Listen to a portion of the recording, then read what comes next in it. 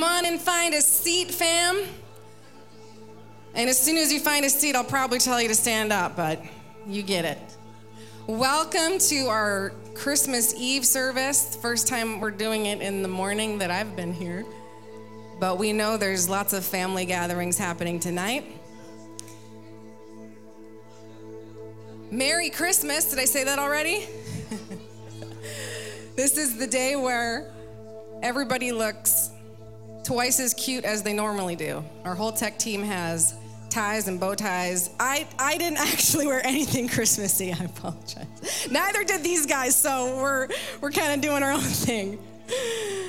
But we're going to start worshiping, and I just wanted to take a moment to welcome you if you're new. If you've never been here before, my name is Amy. We're so glad that you came to hang with us this morning and to worship our beautiful Jesus. I'm going to invite anybody who wants to come to the front with us and worship as a family. Wherever you feel like you want to be praising him, you're welcome to be anywhere in the room. You can be at the back, you can be at the front. But Jesus, we are so excited to celebrate you today. Today and every day, God. Jesus, you are the joy that the world didn't give and the world can't take it away. You are the joy. You are the joy of the world. You are the joy of our hearts, of our families. And Father, I just pray this morning that joy of knowing that we have everything in you would inform our worship this morning. In Jesus' name. Ooh, joy to the world, the Lord is come. Let earth receive her King. Let every heart prepare his room. Let heaven and nature sing.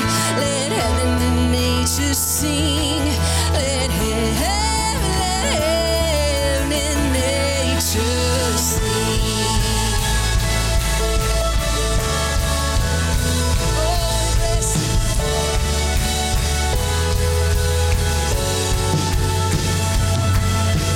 Joy to the earth, the Savior reigns. Let men their songs employ.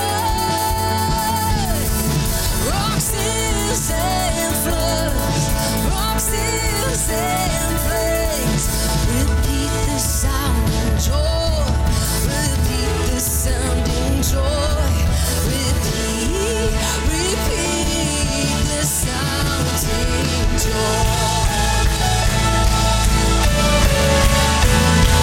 You are the joy.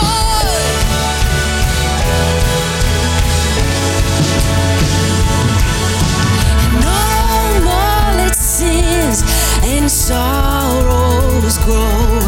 No thorns defend the crown, 'cause he comes to make his blessings flow. Far as the curse is found, far as the curse is found. Curse is found. Oh, we bless you, Jesus.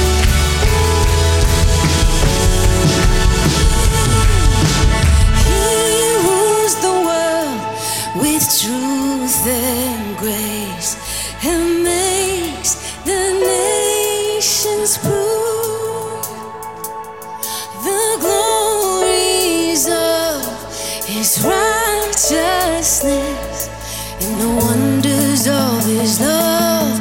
All the wonders of his love and the wonders of his love. His amazing love. His amazing love. He rules the world with truth and grace.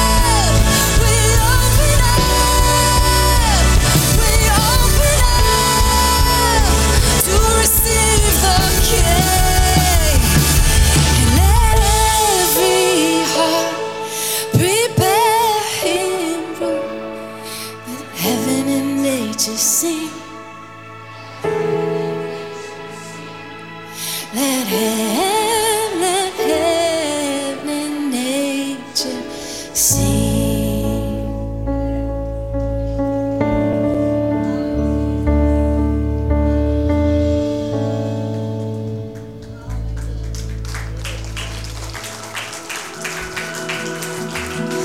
Oh, come, all ye faithful, joyful and triumphant.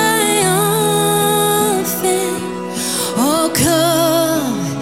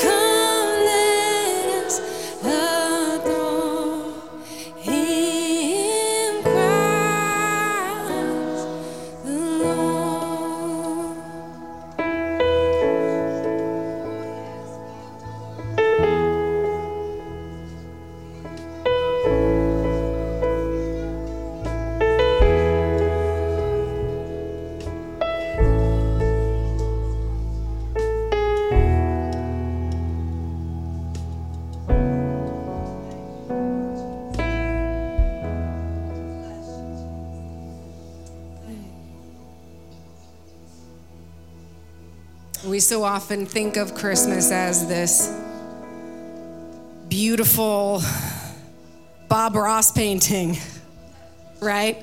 This serene, perfect, still, silent night. Jesus was smiling and not crying, whatever. And we think of just this light-hearted moment in time. But the reality is, I don't know what Mary really knew of the whole thing. She knew she was carrying God, but I don't know that she fully understood what this is all about, what her son would go through. But there's one who did. The Father. So his heart is full of joy that light has come and that his son will change the world.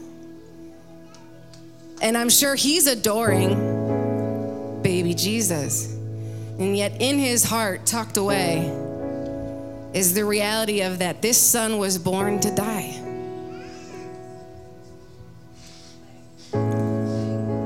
So if you're in this Christmas season and it's one of grief, you're in good company. The Father was grieving too. And the reason that we can actually grieve with hope is because of this next song. The one where Christ is on the cross. And in the cross, there's room for grief, but there's also room for hope because he doesn't stay there. And Jesus, in every part of your life, we say, all hail. As you've come into the world as a babe, we say, all hail. When we see you in our mind on the cross, we say, all hail. And when we see you face to face, oh Lord, we will say, all hail. All hail.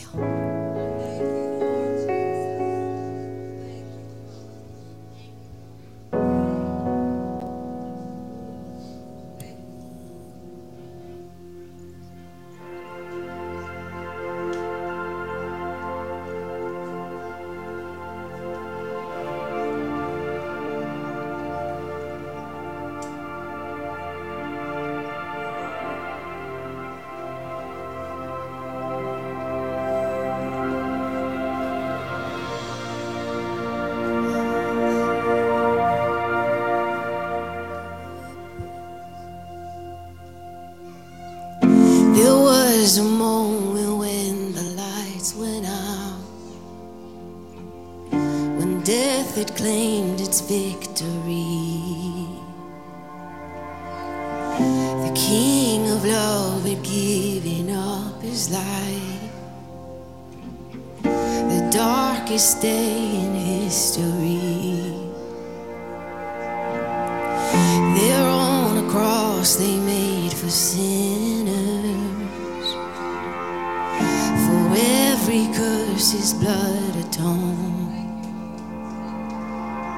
One final breath and it was finished.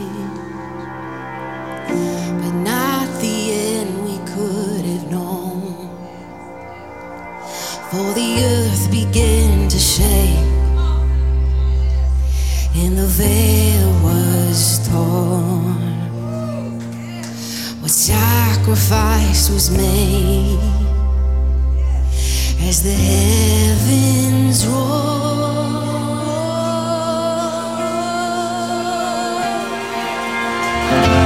Oh, hail King Jesus.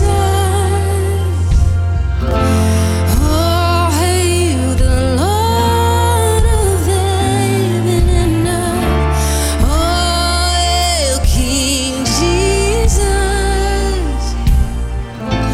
Oh, hail the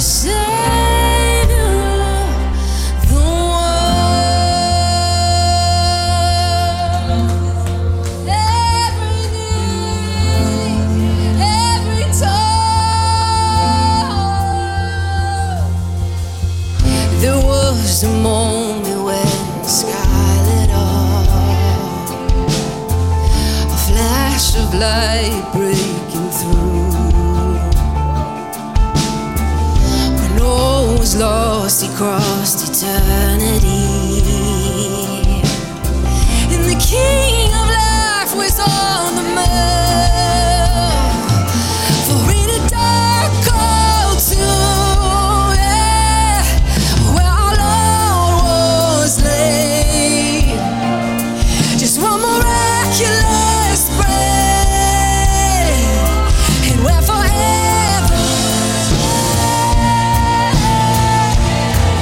Oh,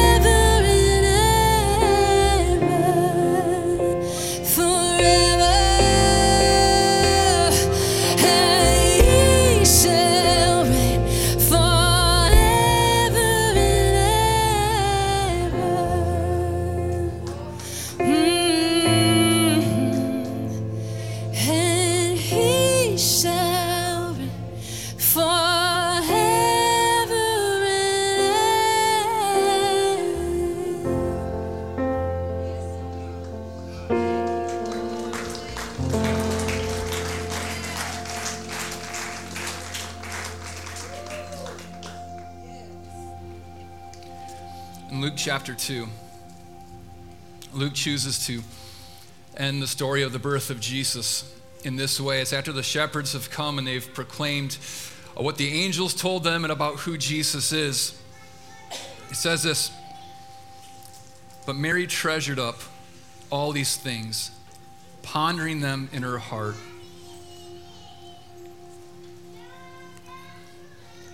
All of these declarations of who Jesus is.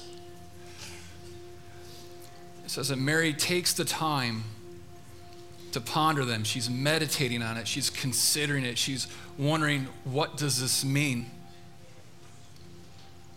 I think a lot of times we can have these moments of celebration and worship, and it's good, and we absolutely should do that. The angels should come and worship and declare who Jesus is, and we should join them in that. But we also need moments of silence, moments of pondering and considering, what does all of this mean? So over the next 2 minutes, what I'd like you to do is to consider this proclamation of King Jesus, his lordship over all, him reigning and ruling. Would you take just a couple minutes to ponder in your heart with the Lord, what does this all mean?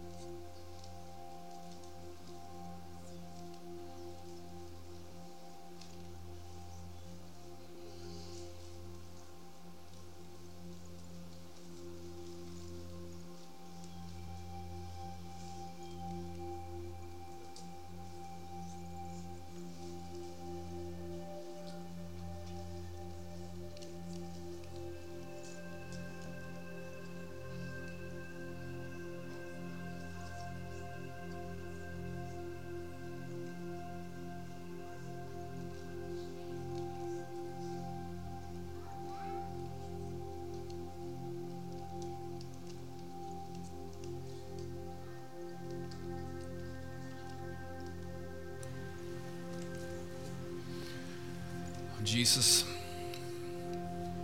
thank you for coming to us.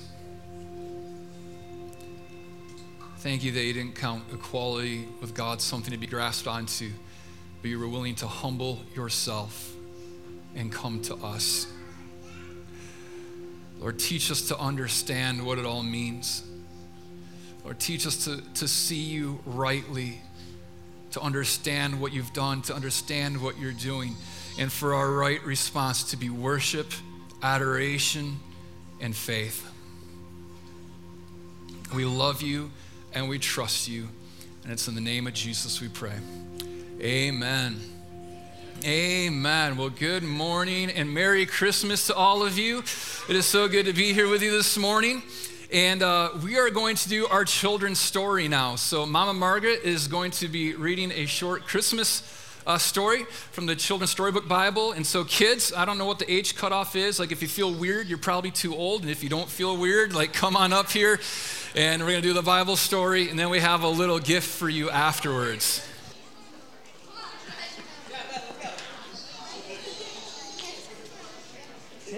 Hey, Jay.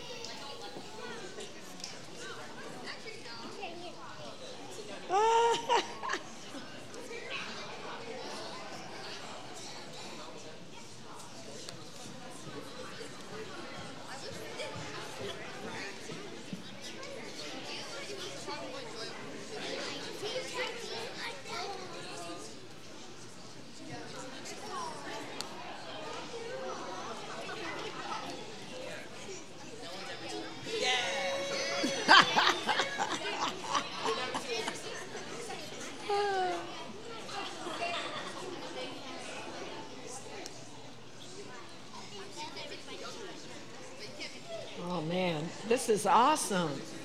Hi, everyone. How's everybody? Good. You ready to hear a really good story? Okay, you're going to be quiet and really listen, right? Okay. We're reading He's Here. Who's here? Oh my gosh. Well, maybe you guys ought to be telling the story. He's here. Everything was ready. The moment God had been waiting for was here at last. God was coming to help his people, just as he promised in the beginning. But how would he come? What would he be like? What would he do?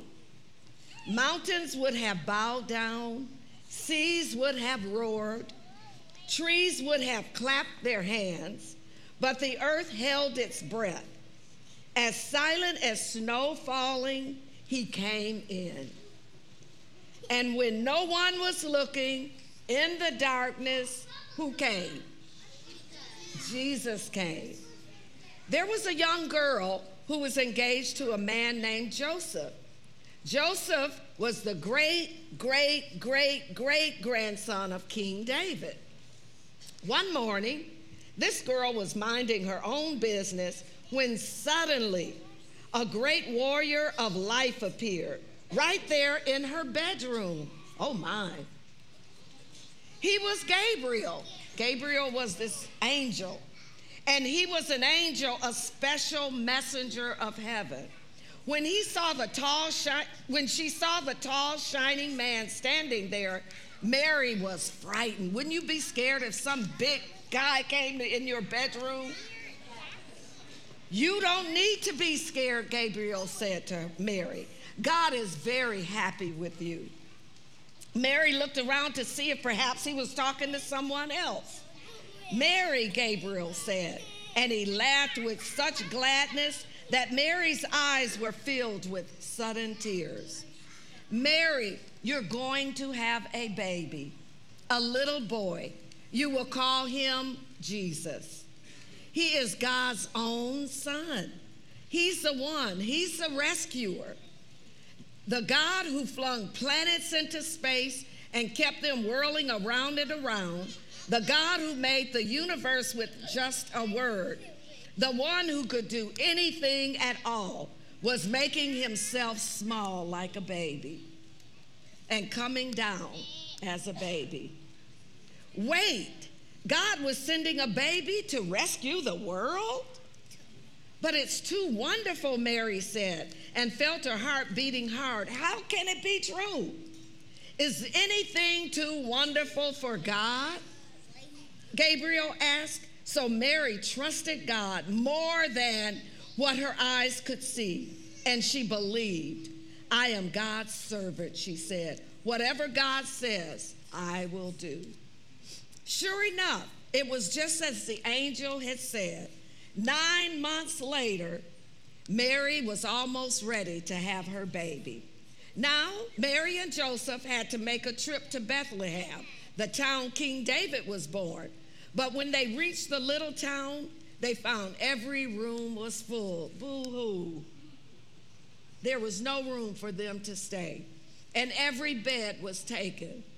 Go away, the innkeepers told them. There isn't any place for you. Where would they stay? Where would Mary stay to have her baby? Soon Mary's baby would come. They couldn't find anywhere except an old, tumble-down stable. Oh my. So they stayed where the cows and the donkeys and the horses stayed. And there in the stable, amongst the chickens and the donkeys and the cows, in the quiet of the night, God gave the world his wonderful gift. The baby that would change the world was born, his baby son. Mary and Joseph wrapped him up to keep him warm. They made a soft bed of straw and used the animal's feeding trough as his cradle. And they gazed in wonder at God's great gift, wrapped in swaddling clothes and lying in a manger. Mary and Joseph named him Jesus, Emmanuel, which means God has come to live with us, because, of course, he had.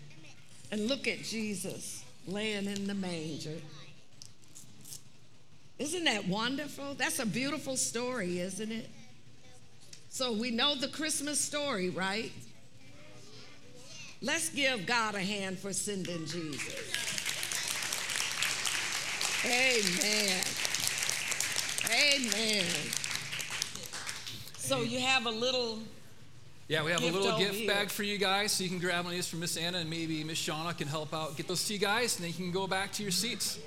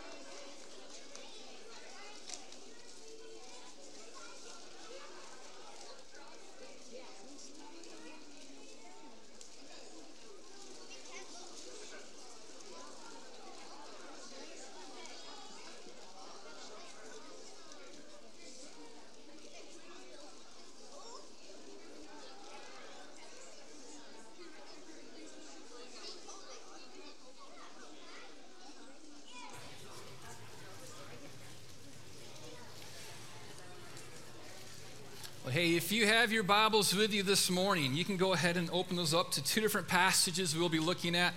The first one is Isaiah chapter 9, and then Luke chapter 1. So again, if you have your Bibles, Isaiah chapter 9 and Luke chapter 1.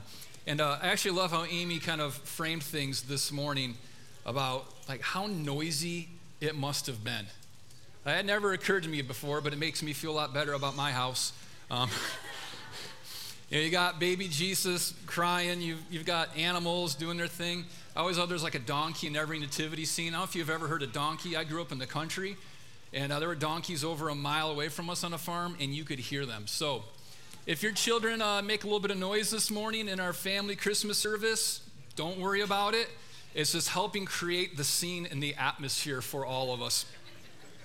But this morning, the message I'm calling this a good old-fashioned political Christmas. And you know me and how much I love politics. And so, but really I think it's an accurate way to look at Christmas. And maybe a lot of our experience with a political Christmas is you get together with a family, and when you get together at Christmas, there's a lot of family that maybe you don't see very often. And with us too, there'll always be people I never have met before in my life. I always meet new people at our family get-togethers because it'll be someone's neighbor that they brought, or a friend might used to bring college students home and stuff like that. So you're meeting different people from all different walks of life and different backgrounds. And what happens when you get a bunch of people together at a table is, inevitably someone's going to start talking about politics. And so I remember, as a kid in my family, there was one side that was very progressive and one side that was very conservative.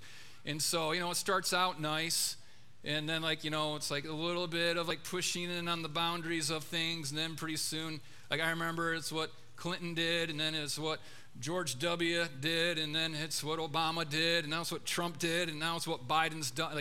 It just brings politics into it, and every time you're just like, oh gosh, why can't we just have a non-political Christmas? Why do we have to bring politics into this? And maybe some of you have had that experience. Maybe some of you are that crazy uncle. But you're welcome here today and every day. I shouldn't say it like that. That sounds bad. But I think at the heart of Christmas, when we understand it rightly, political discussion is good at Christmas. It definitely belongs in our Christmas gatherings. But the problem is we've taken the wrong approach to the politics of Christmas. And so I want to read to you out of Isaiah chapter 9, and you're probably very familiar with this passage. And it says, "For to us a child is born, to us a son is given, and the government shall be upon his shoulders, and his name shall be called Wonderful Counselor, Mighty God, Everlasting Father, Prince of Peace.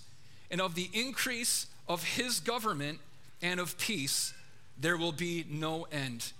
And on the throne of David and over his kingdom, to establish it and to uphold it with justice and with righteousness, from this time forth and forevermore. The zeal of the Lord of hosts will do this.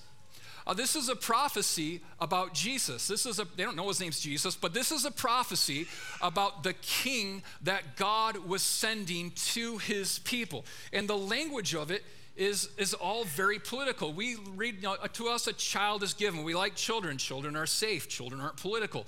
They're cute. But it doesn't just say to us a child is given. It says that this child that God would give to the world would become the king over all the world. That's a very political title, king over all the world. That he would have a kingdom.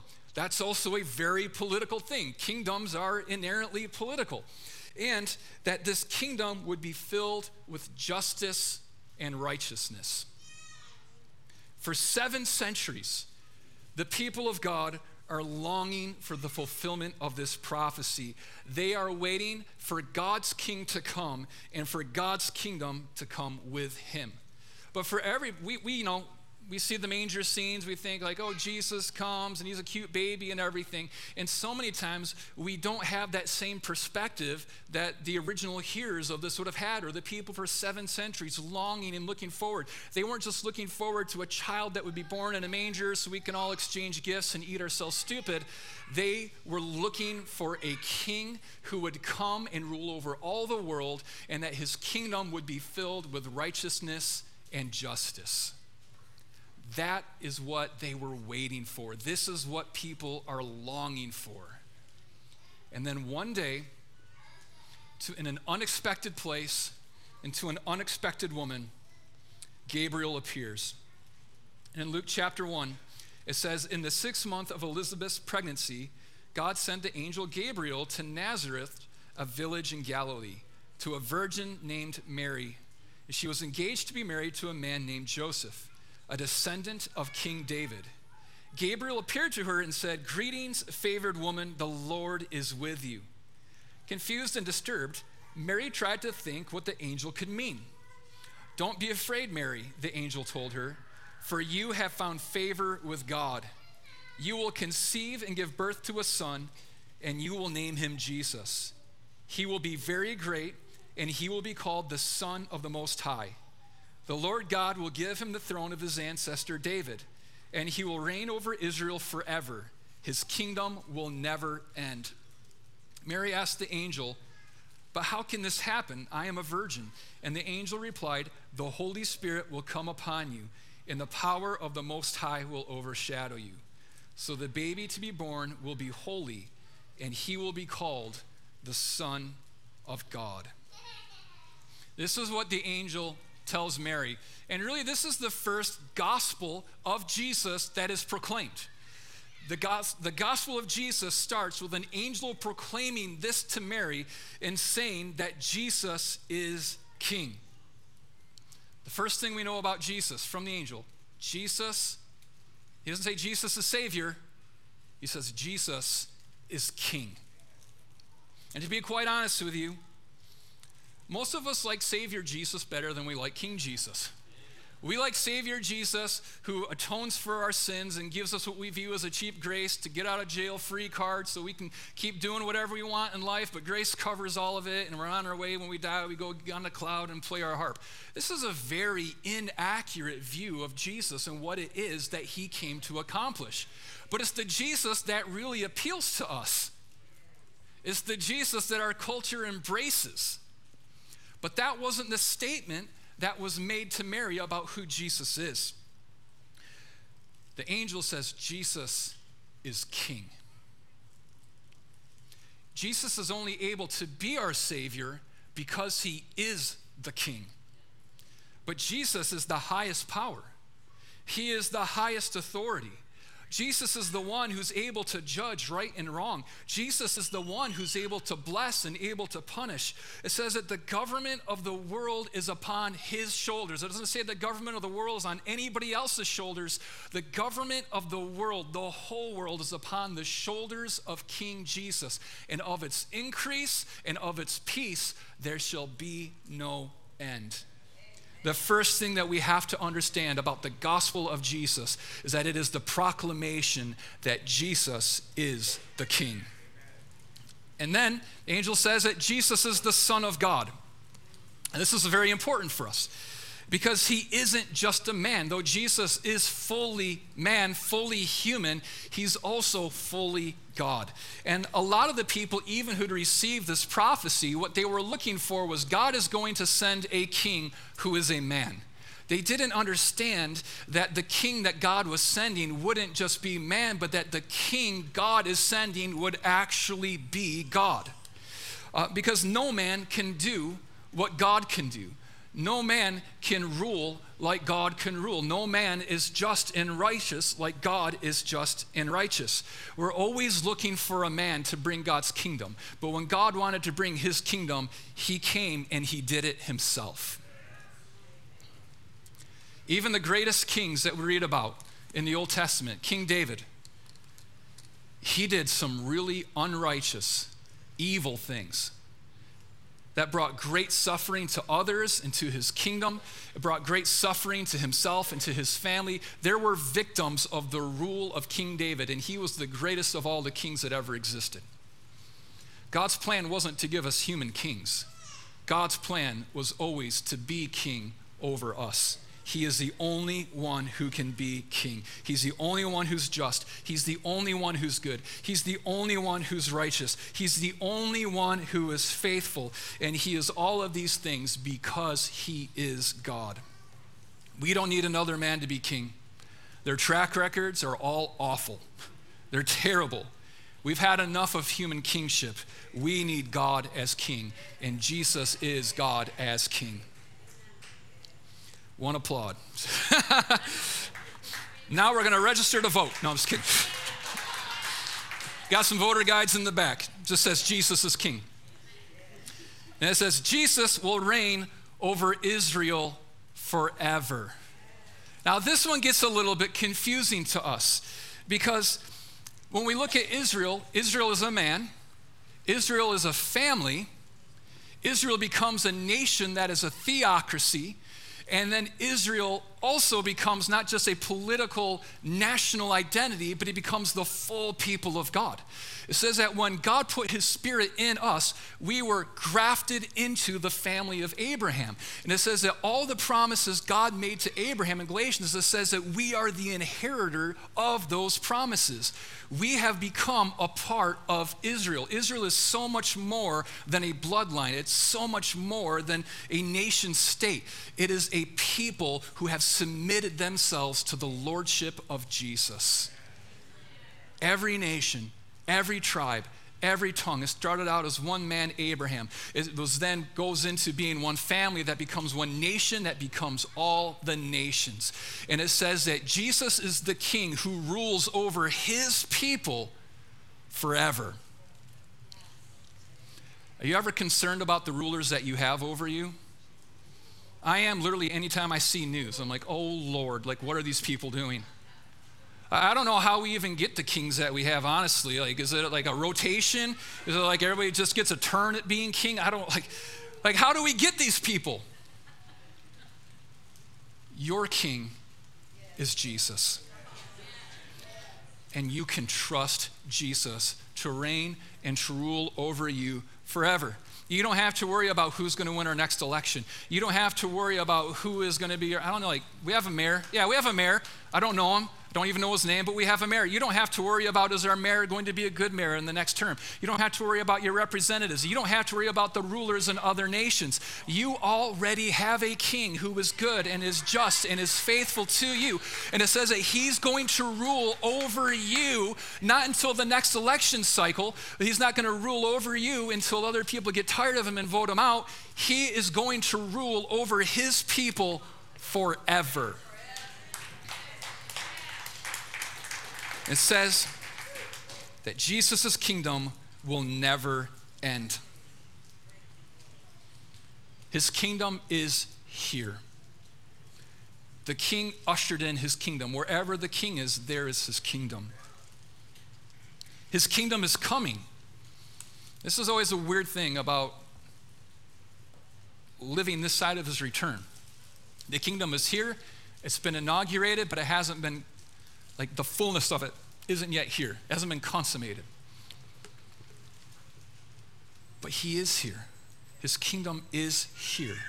It is forever, and the day is coming when our King will return, when every knee will bow, when every tongue will confess, when every wrong will be righted, when every tear will be dried, when death and pain and sickness and suffering will be no more, and the whole earth is going to be recreated, and our bodies will be resurrected, and we will have all of the sin issues that affect us and pull on our hearts and cause so much strife and division, even in the body of Christ.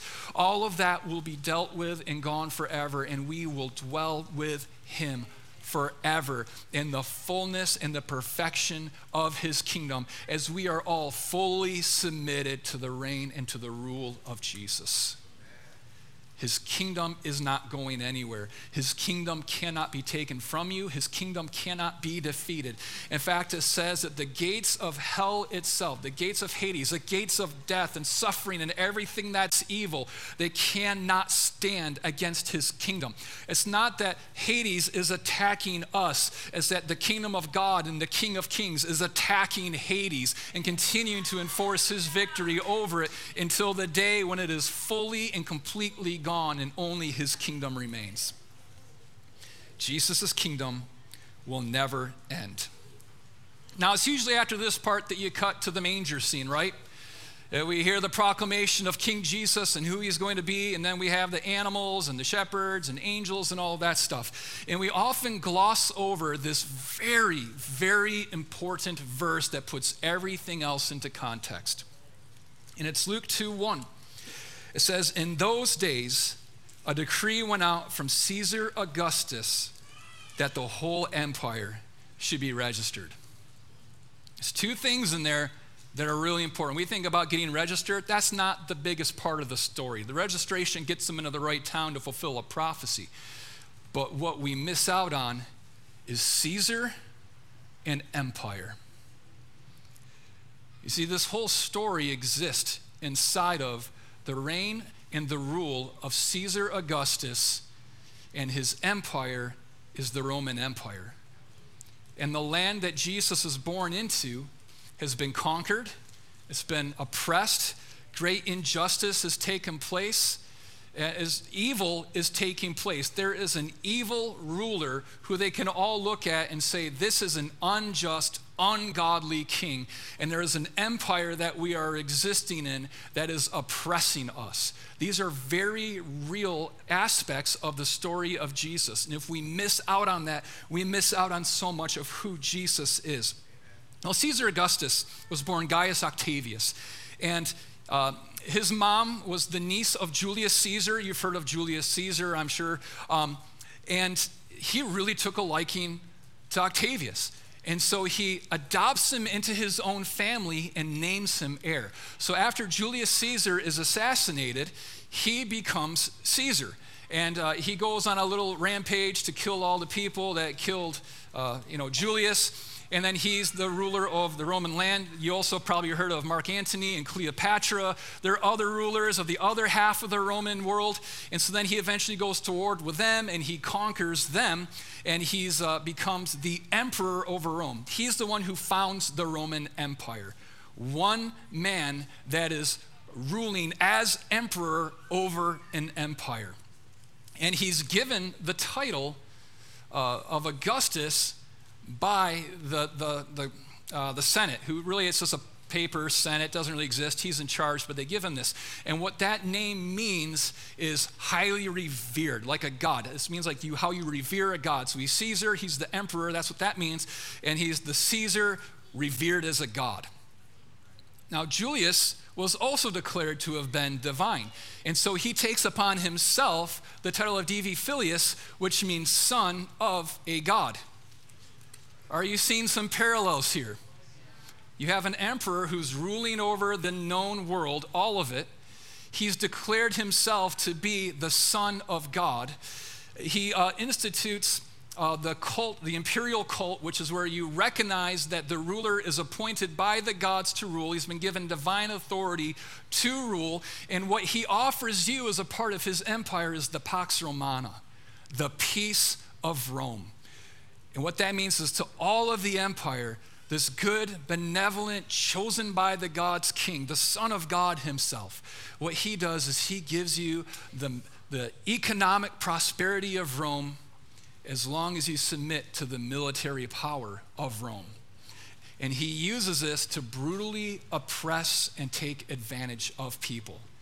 But he has a carrot and a stick that he uses to keep people in line. The carrot is the economic opportunities of Rome. You can be rich. You can be successful. I'll put the right policies in place that will grow your 401k. I'll get you the health care that you need. This is the carrot. Just be allegiant to me. Submit yourself to me and to my lordship over you, and you'll have everything you need. And the stick is the military power of Rome. But if you resist, you will be killed. Crucifixion wasn't a special thing that happened to Jesus. Crucifixion was a common thing. They used crosses as mile markers going down the roads to keep people in fear and to keep them to remember that if you go against the king, if you go against the emperor, not only will you lose the economic benefits of Rome, but you will receive the military oppression of Rome. This is, Caesar Augustus, he's just one of many. Like, this is something that's been going on for a long time. The idea of a king and the idea of empire is something that plays out over and over again through human history. It's Pharaoh in Egypt. It's the Assyrian Empire, and I can't remember their ruler. It's the Babylonian Empire and King Nebuchadnezzar. Now it's the different Caesars and the Roman Empire. You can't even understand the story of Scripture without understanding the kings and their empires. You can't understand what's happening in the New Testament church if you don't put it in light of the Roman Empire and the Caesars who are existing over it. And when you understand this, when you begin to see that what continues to happen is there are emperors and there are kingdoms, there are rulers over us that keep offering us carrots and keep threatening us with sticks, we will never see the true beauty of who King Jesus is and what it is that he has accomplished. We will never welcome him in and submit ourselves to him as we should. But Caesar and empire are all counterfeits of Jesus and his kingdom. What God created is good. God is king, and he was instilled as king long before we were ever created. We bear his image. What happens is eventually the king who was always existing to be king finally came to us. But the enemy perverted kingship by setting people up as kings and bringing human empires of oppression instead of the kingdom of God. Caesar and empire are counterfeits of Jesus and his kingdom. But we are all tempted to put our faith in Caesar and empire. Every single one of us. There's no one who is immune to the allure of kingdom, of empires, and to the allure of the different emperors who exist. Because they all offer a carrot to us. They make promises to us of the things that they can accomplish and the things that they will do, the policies they'll enact, the people they will promote, the power they will give, and they also promise to attack those who we think are enemies, who are opposed to us or threatening our own power, our own security. They always offer us the carrot, but they always bring the stick. And when we elevate any man, when we give in to the temptation to elevate kings and to give our heart and our allegiance to kings, and when we give our heart and our allegiance to the emperors of this world, and instead of living out the kingdom of God and the new life that he's called us to, but instead we begin to become complicit with the empire and live just like the people of the empire around us, we reject King Jesus and his kingdom. And we've done that in the church over and over again, because this isn't a story that's new to us.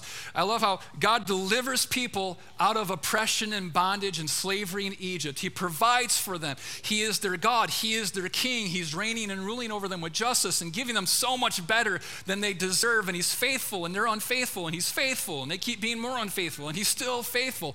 He's perfect and good to them, but eventually what they do is they say, God, give us a king.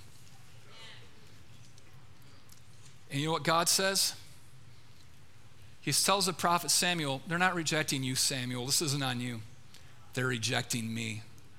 Our cry for a human king is a rejection of the kingship of Jesus. Our joining into the empires of this world is a rejection of the kingdom of God. In the church, you see, like, we're coming into an election year. Oh, God, save us. Like we've been in an election year for, it seems like 8 years. And here's what's going to happen. People are going to vie to be the next emperor over the empire. They're going to try to turn people in the church. You know what evangelical means? It used to mean something. You know what it means now? It's a voting bloc that's targeted by politicians. That's all evangelicals are. A voting bloc who've given their allegiance to a certain brand of emperor who isn't Jesus. And calling us and offering us the prosperity and the benefits of the empire that aren't the benefits that King Jesus gives. And using the military might of the empire as the threat to others and also what makes us feel safe. The siren song of kings and empires will be sung loudly in this next year.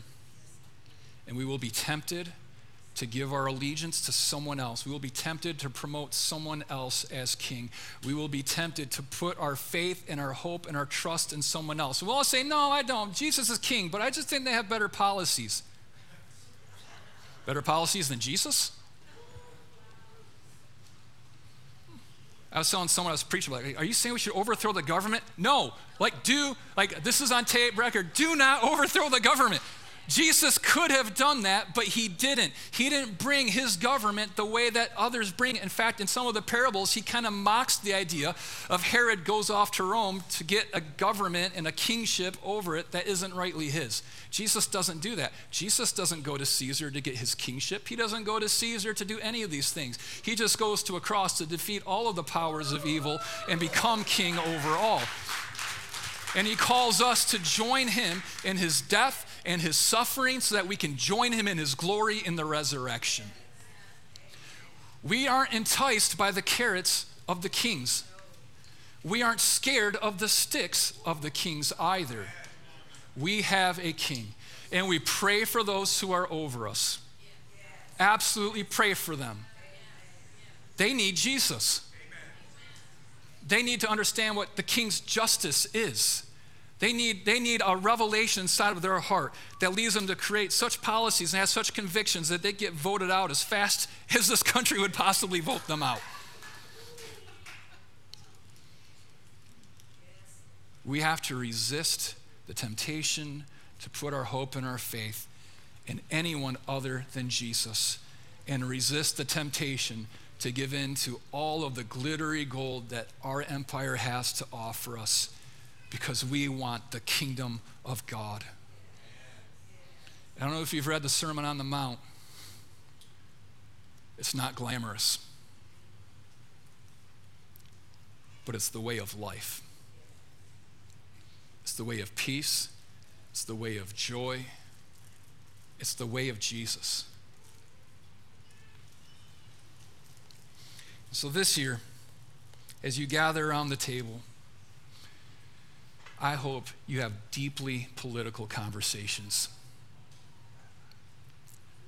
about our King Jesus, who has come to us, who's king over all the world, who was just, who was good, who was faithful.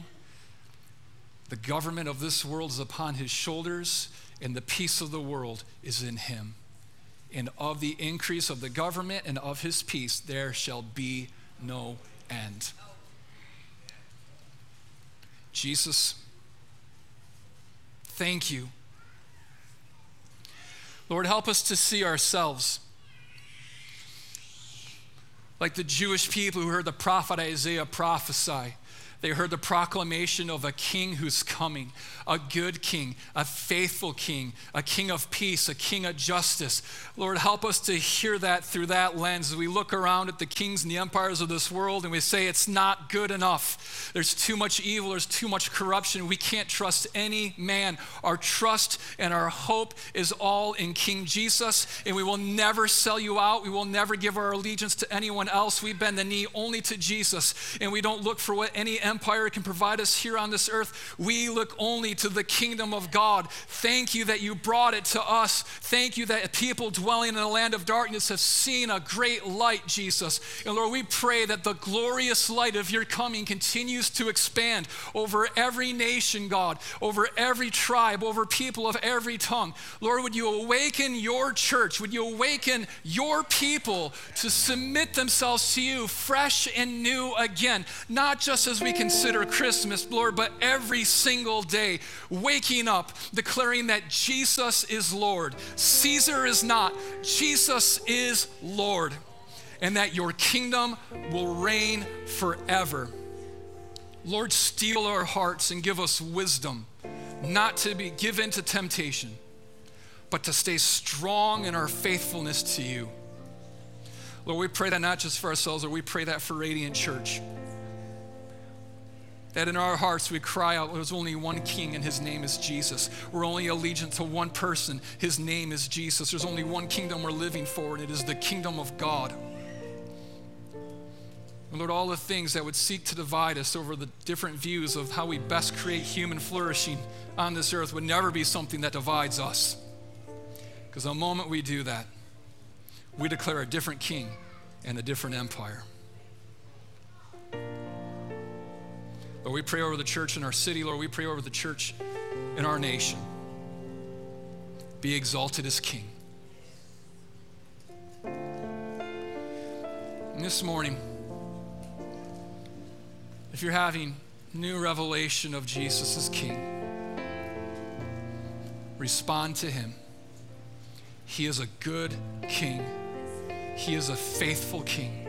He's not like the kings of this world. He's a king who loves you and who gave himself for you to redeem you.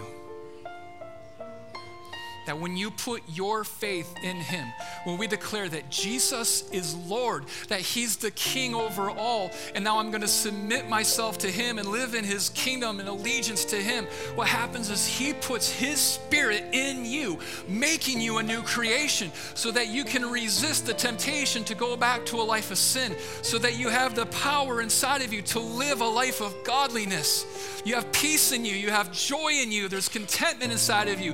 There's love that's birthed inside of you. There's unity that's inside of you. There's the power to stand in times of trials and temptations that will all come to you through God's Spirit in you. And you receive that through faith. And that means allegiance to Jesus. So this morning, if Jesus is revealing himself to you as King, put your faith in him. Declare Jesus is Lord, and he is the Savior of all the world. On the cross, he atoned for your sins as King, as representative for his people. And he rose victorious from the grave. And now he's revealing himself to a people all across this world and including in this very room today. Put your faith in Jesus. Receive the gift of the Holy Spirit. Become a new creation. Become a part of his kingdom and become a part of his own family. Maybe you've been far from the Lord. I'll admit it, there's a lot of reasons to get jaded with the church and American Christianity. I'll be the first to say that. because it's become about so many other things other than the lordship of Jesus, the Savior of all of the world. But if Jesus is revealing himself to you again or in a fresh new way, he's doing it to call you home. He's calling you back into his house. He hasn't forgotten about you, and your unfaithfulness towards him hasn't made him unfaithful towards you. Your unfaithfulness or lack of love towards him hasn't made him feel any less love towards you. He still wants to be your king. He still wants to be your Savior. And he's inviting you once again back into the family, back into the kingdom. No shame, no guilt. Just love and a place at his table. So Lord, over every heart, fresh new conviction of Jesus, the King, who rules over his kingdom and has given life to all who enter in. Jesus, teach us to live in full submission to you every single day. And it's in the name of Jesus we pray. Amen. Amen. We're going to sing one more song. If you have your candle, the ushers are going to come along and they're going to light it. It's a time to once again reflect on our King Jesus, the light who has come into the world. So let's stand and let's sing.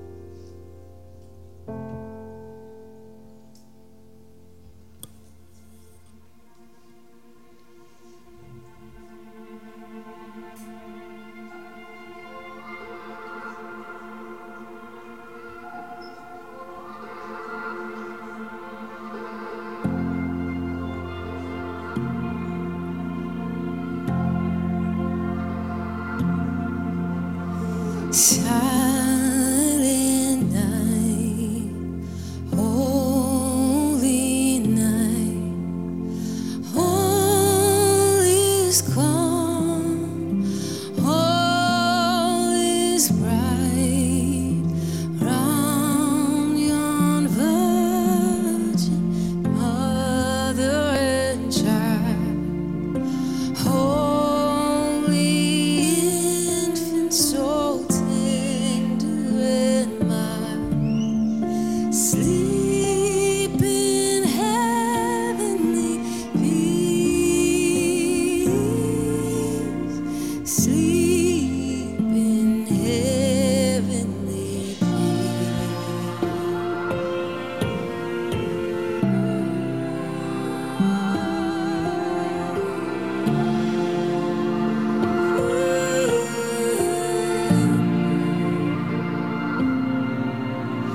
Silent night, holy night, shepherds quake at the sight, glory streams from heaven afar, heavenly hosts sing hallelujah.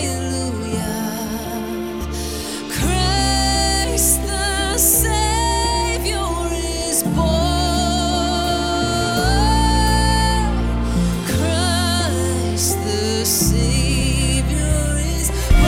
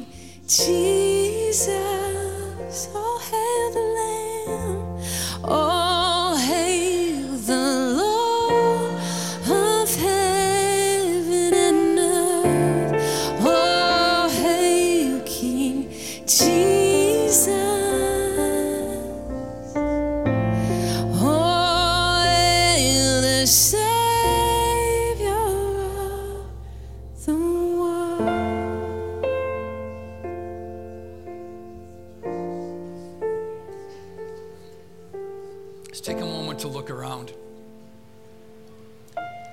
It's beautiful.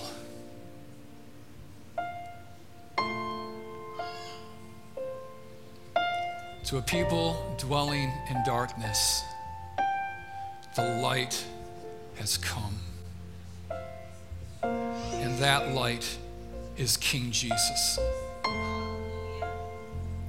How much more beautiful would it be if every one of us left this room and went out into the darkness around us and shone brightly the glorious light of King Jesus that comes from a life fully submitted to Him, a life of full allegiance to Him, a life fully trusting Him in everything and demonstrating what King Jesus is like and what His kingdom is like to the world that's around us. It would be even more beautiful. And that's your assignment. That is your holy call.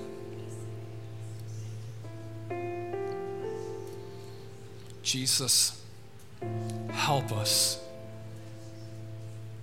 Help us, King Jesus.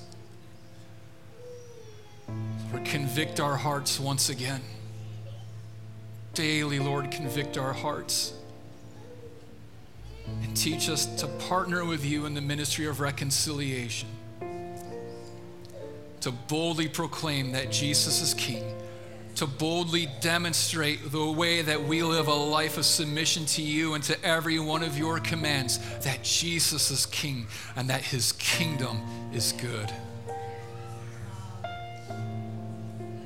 It's in the name of Jesus we pray. Amen. And you can blow out your candle because the light of the world is in you.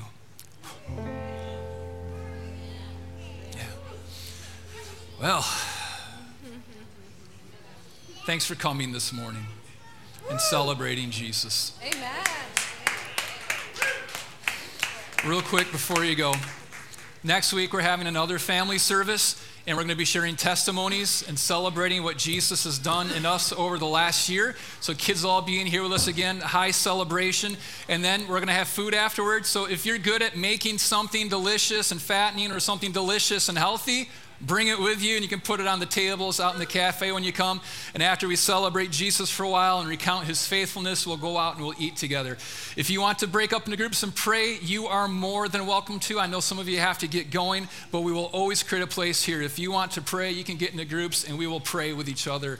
Love you all. God bless. Merry Christmas.